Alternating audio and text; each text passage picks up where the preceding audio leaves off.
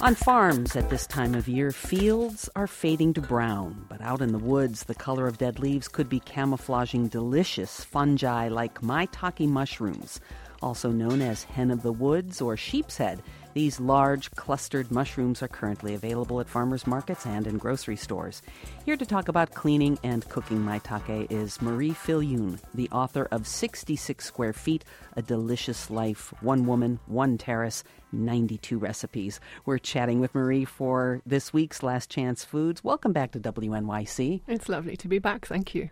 So, maitake looks nothing like your average button mushrooms. They're, as I mentioned, they're clustered together. They're sort of frilly. They come in big clumps in grocery stores and farmers markets. Describe their taste. How are they different in taste compared to button mushrooms? I think maitake are a lot meatier. They have a far more sturdy mushroom flavor. It's a strange description, but they have more of a presence than button mushrooms. How do you clean them?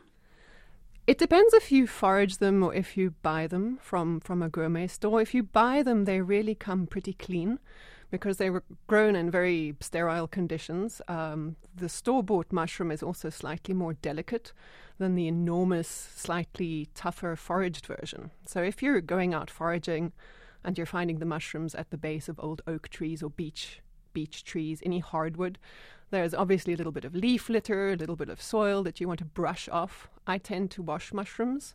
Oh, really? I didn't think you were supposed to do that. Exactly. That's what my mother told me not to do. Don't wash the mushrooms. But I find that if you wash them well, submerge them in slightly salty water, and then take them out and pat them super dry between really clean kitchen towels, your mushroom is just fine. Now, I love these mushrooms, but I find them to be a challenge preparing them. It's so easy with the button mushroom to slice it and saute it, but how do you break apart this cluster of mushrooms and keep it looking pretty on the plate? Well, they look complicated because, as you'd said earlier, this isn't your classic button mushroom with a very obvious stem and a very obvious cap.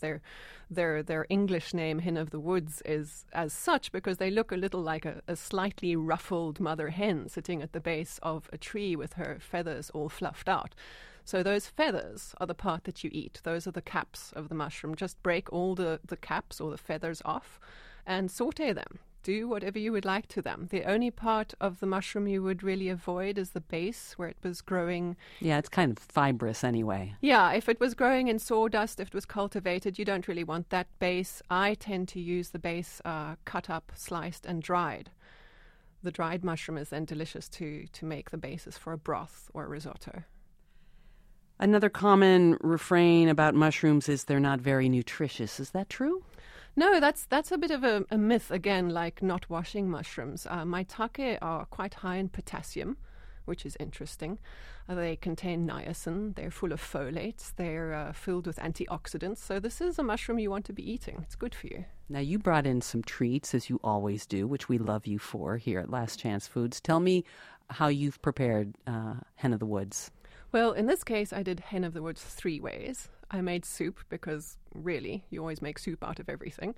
And it's becoming soup weather at last. The soup is very simple. You start off with an onion base, saute that, add the hen of the woods or the maitake.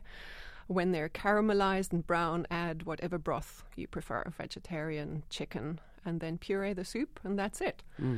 I also made a maitake pate, which is sauteed maitake, a little bit of shallot, some thyme, and then whizzed up once it's all been sauteed together in a food processor. Very good to spread on bread or crackers.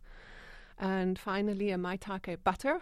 I saute again. I think I saute everything. Saute the maitake, and then I dehydrate it for about 6 hours in a really low oven.